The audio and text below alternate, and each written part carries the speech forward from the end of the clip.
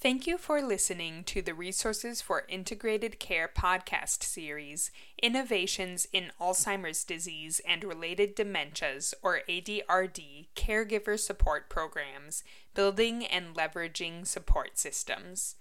This podcast is excerpted from a webinar presented live on September 19th, 2022. In this podcast, Dr. Deborah Cherry, PhD, a clinical psychologist and the Executive Vice President of Alzheimer's Los Angeles, discusses supporting caregivers of people living with Alzheimer's disease and related dementias, or ADRD, who are also dually eligible for Medicare and Medicaid. Thank you, and it is a pleasure to be with all of you here today. Much of the material I'm going to describe in this presentation derives from efforts to improve care for people with dementia in California's program for dually eligible adults. It's called CalMediConnect. We're at an inflection point in our state as this program comes to a close and the state rolls out its new Medicaid waiver program, CalAIM. But the state continues to be a leader in quality dementia care by taking promising practices and lessons learned in the duals demonstration and integrating these into the new CalAIM program through policies and guidance documents. We appreciate the commitment of CMS's Office for Medicare and Medicaid Coordination to educate this community of providers about meeting the unique needs of diverse families who struggle with dementia. Though I want to thank the funders of the work, but in particular I want to make note of the ongoing support of the Administration for Community Living and the Gilbert Foundation. I also have to point out that the views I express do not necessarily represent funders' policies. It's really important to make a case for improving dementia care if you're going to want to improve care within your system. And some of the points we make as we create this business case in a simplistic way is that rates of dementia are increasing in the United States and around the world, yet it's still not being well managed. There's a high cost of caring for this population, and if you look at the graph, you see that people with moderate to severe cognitive impairment cost Medicare an estimated 3 times more than other Medicare beneficiaries, driven primarily by hospitalizations. They cost Medicaid an estimated 23 times more than other Medicaid, Medicare beneficiaries, and this is driven by nursing home use. Yet, despite their high costs, they face many quality challenges. Only about a half of people with Alzheimer's disease get a formal diagnosis, and of those that do, only a half of them get it in their medical records. So if you hear that a health plan has 5% of the population age 65 and older that have been diagnosed with dementia, you can assume that a large undiagnosed population exists within that health plan. Stigma around the disease further complicates the picture, with physicians and other healthcare providers often feeling that they can't do enough for the impacted person. And as a result, we find that only about 45% of people who get a diagnosis are told of that diagnosis. This population often has 2 to 8 other chronic conditions, which means that care is complex, they are vulnerable, and we've especially seen their vulnerability during this, as shown by their high death rates during the current pandemic. Improving dementia detection and care is definitely an equity issue. Prevalence rates among the dually eligible are higher than in the general population. Recently released information on this population shows that about 20% of the population aged 65 and older, of the dually eligible population 65 and older, are living with some form of cognitive impairment. And the numbers may be even higher because of non-reporting and non-detection. Whereas in the general population 65 and older, Alzheimer's Association says that prevalence is roughly 10.7%. When you compare older adults who are white to those from other ethnic groups, you definitely see disparities. Individuals who are Black or African American are twice as likely to have Alzheimer's disease or related dementia than whites, and they're more likely to be diagnosed later in the disease. While individuals who are Hispanic or Latino are about 1.5% more likely to have Alzheimer's disease or related disorder than whites, also diagnosed later in the disease, and their caregivers report that they can access fewer formal supports and thus face greater care demands. They also experience higher rates of depression. These are startling statistics that need to be attended to. There are barriers to accessing culturally appropriate care in this population. There are cultural beliefs about dementia and the role of the family. You probably well know, I see lots of care managers in this audience and social workers, that different cultures view the condition differently. In some, it is highly stigmatized and hidden. I often tell the story of a Chinese family that hid their mother's dementia even after she accidentally set fire to their home. They only sought help after she walked away from their home on the east side of Los Angeles County and was found 10 miles away at LAX airport wearing only her slippers and a robe. That's what drove them to ask for help. Other than that, no one would have known about her dementia. Obviously, income can really be a barrier to accessing services and supports, but it can be so simple. One Alzheimer's center in Los Angeles County found that family just never came for its follow-up appointments, and after deeper exploration, they realized that family couldn't afford the transportation costs to get to the clinic. So they provided them with vouchers for a free ride share, and that's what improved attendance at follow-up appointments. And many people who are duly eligible for Medicare and Medicaid have lower health literacy or lower English comprehension skills, and they need materials and explanations that present information understandably in written and in oral formats. We can't assume that everyone who comes for care is literate. I accompanied one low-income, less educated African-American family to a local academic medical center on the day that the results of the 85-year-old mother's testing for dementia was to be discussed. The medical resident was charged with telling her of the diagnosis. He gave a technical description of the disease and then asked if they had any questions, and then he left. And the family nodded as though they understood everything, but actually they were completely bewildered. They weren't given any ideas about what to do next. Some kind of care navigation service is necessary for all families, especially these families. And this can be provided by trained social workers, nurses, or even by community health workers, if that's what resources allow you to provide. It's an important but neglected role. The lack of supportive services is generally the case for the families caring for a person with dementia and for a person living with dementia, but it's even more acute if you're seeking culturally and linguistically appropriate services. While health plans may not see it as their role to provide these services, they need to develop systems of referral to community-based organizations that can provide them if they're not willing to provide them. In an ideal world, they'd also pay for those services. And finally, I need to mention that for some communities, there is a history of discrimination and lack of trust in the healthcare system. Some cultural groups have had long histories of neglect and even abuse by the medical system.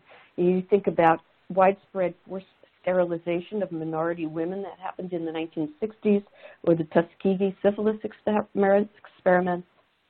Health systems are not necessarily viewed as beneficent, and we have to build trust.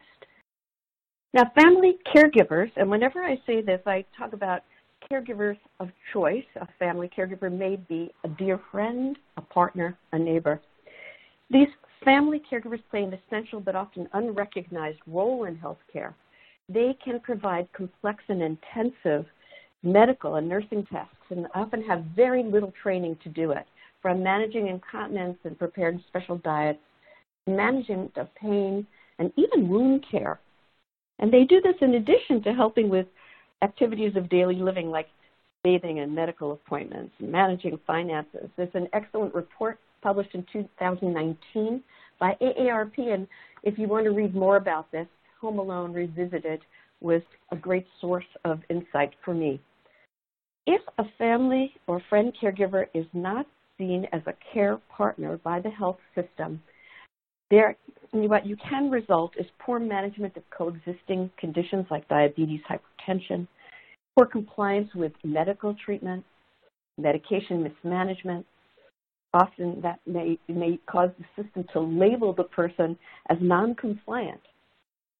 It's like blaming the victim there. Can cause behavioral symptom mismanagement, and all of these together can lead to unnecessary hospital admissions and emergency room visits. The CARE Act has been adopted in more than half of states nationwide. It requires hospitals to take certain steps to protect the well-being of cognitively impaired hospital patients, identify a caregiver, document that person in the chart, and provide them with care management and disease education and follow-up. You may want to check to see if the CARE Act has been adopted in your state. Sometimes it's adopted, but it takes education to get it implemented. So given that we have no medical treatments or cures for dementia at this point, the care is largely social and non-medical and often provided by families. Yet there continues to be minimum focus by healthcare professionals on these caregivers. So they provide the majority of care for people living with dementia. They're the backbone of our nation's long-term services and support system. They keep people at home and out of hospitals and out of nursing homes. And I need to note that supporting caregivers not only supports the individuals they care for, but could have an impact on the healthcare system's bottom line. 25% of family caregivers are estimated to be enrolled in the same health plan as their loved one. Yet they continue not to be identified, assessed, or adequately supported, and they are not given care navigation or disease education services. Our system of care focuses more and more on social determinants of health, yet when it comes to dementia care, which is a critical social determinant, is caregiver support. Caregiver support hasn't made it onto the social determinants of health priority list, and we certainly hope it will. Better care relies on support for that caregiver. You need to, in your system, build a way to identify the caregiver.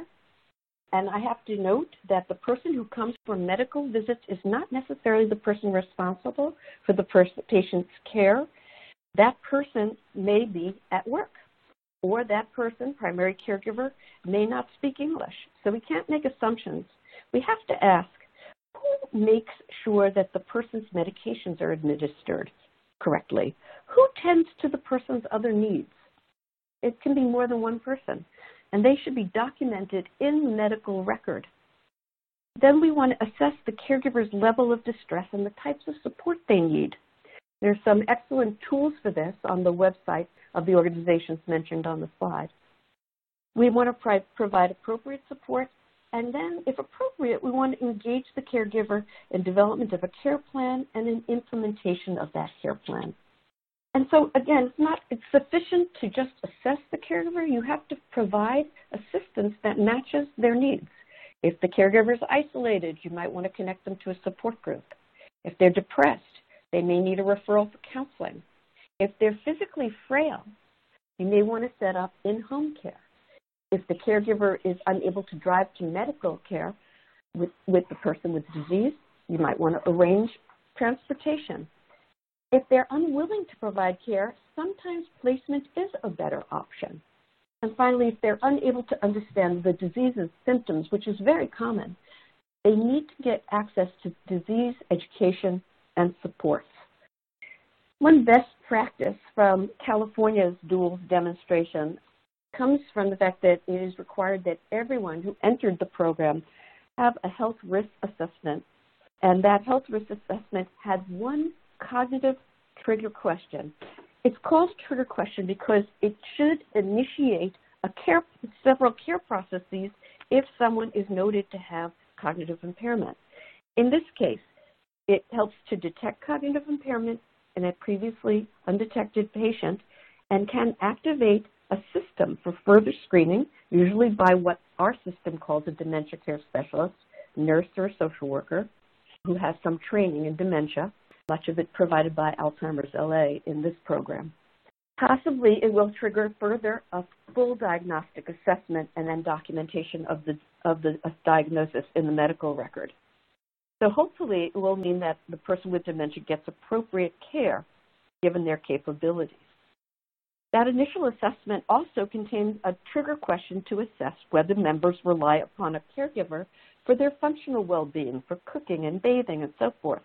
And that trigger question should activate a system for caregiver identification, assessment, support, and engagement in the care team as appropriate. Another best practice that we hope will become a regular component of care for this population has variously been called care navigation, dementia care management, dementia care coordination.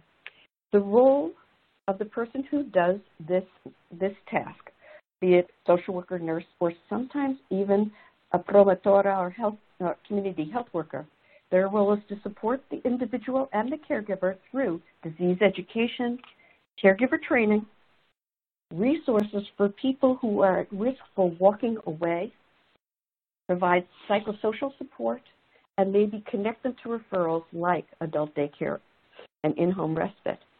Some of these services are covered by Medicaid, and healthcare organizations should have systems in place to refer patients appropriately for those Medicaid-supported long-term services and support. Minimally, you would expect healthcare organizations to connect people to local community-based Alzheimer's organizations.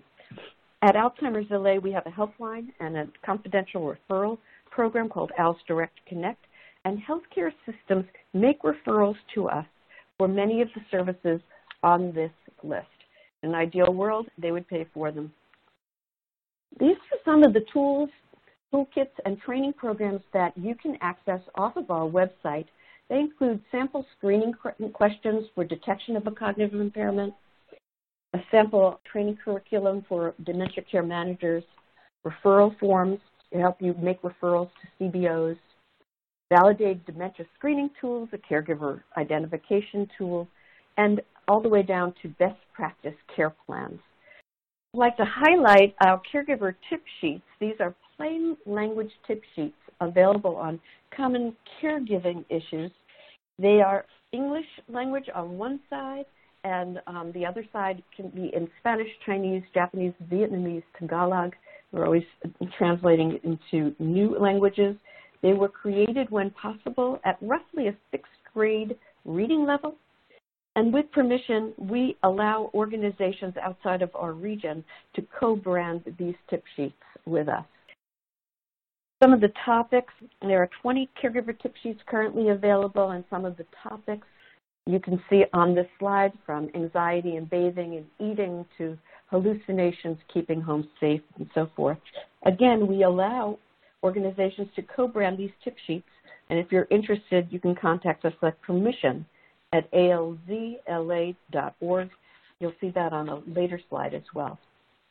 Community-based organizations also do education for caregivers. You can see here some of the ones that we make available online or in person. We offer them in English and Spanish, but other community-based organizations may give preference to other languages.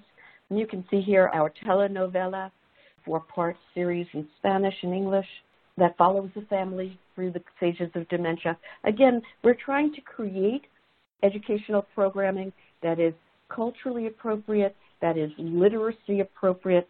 If people speak at the understand things at the 6th grade reading level, you're not going to provide them material at college level. Each of our programs has a facilitator guide. For access to tools, toolkits, the trainings, the tip sheets, you can go to our website. You can write to us at permission ALZLA. I also want to point out that there is a recent website started, I guess, a couple of years now, Best Practice Caregiving. And that website will get you to evidence-supported interventions for your healthcare system to use for working with people with dementia or for working with their family caregivers. The database is searchable by language and other characteristics. These are some additional resources sources if you want to learn more about what we have done in California to improve healthcare. The most recent one at the Journal of American Geriatric Society emphasizes our advocacy model and can be helpful to others who are trying to do something similar. Thank you for attending today, and I certainly hope you found this presentation helpful.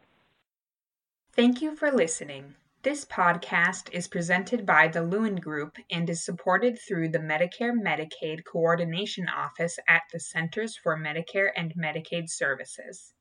MMCO is dedicated to helping beneficiaries enrolled in Medicare and Medicaid have access to seamless, high-quality health care that includes the full range of covered services in both programs. To support providers in their efforts to deliver more integrated, coordinated care, MMCO is developing technical assistance and actionable tools based on successful innovations and care models. To learn more about current efforts and resources, please visit our website, resourcesforintegratedcare.com. You can also find us on Twitter.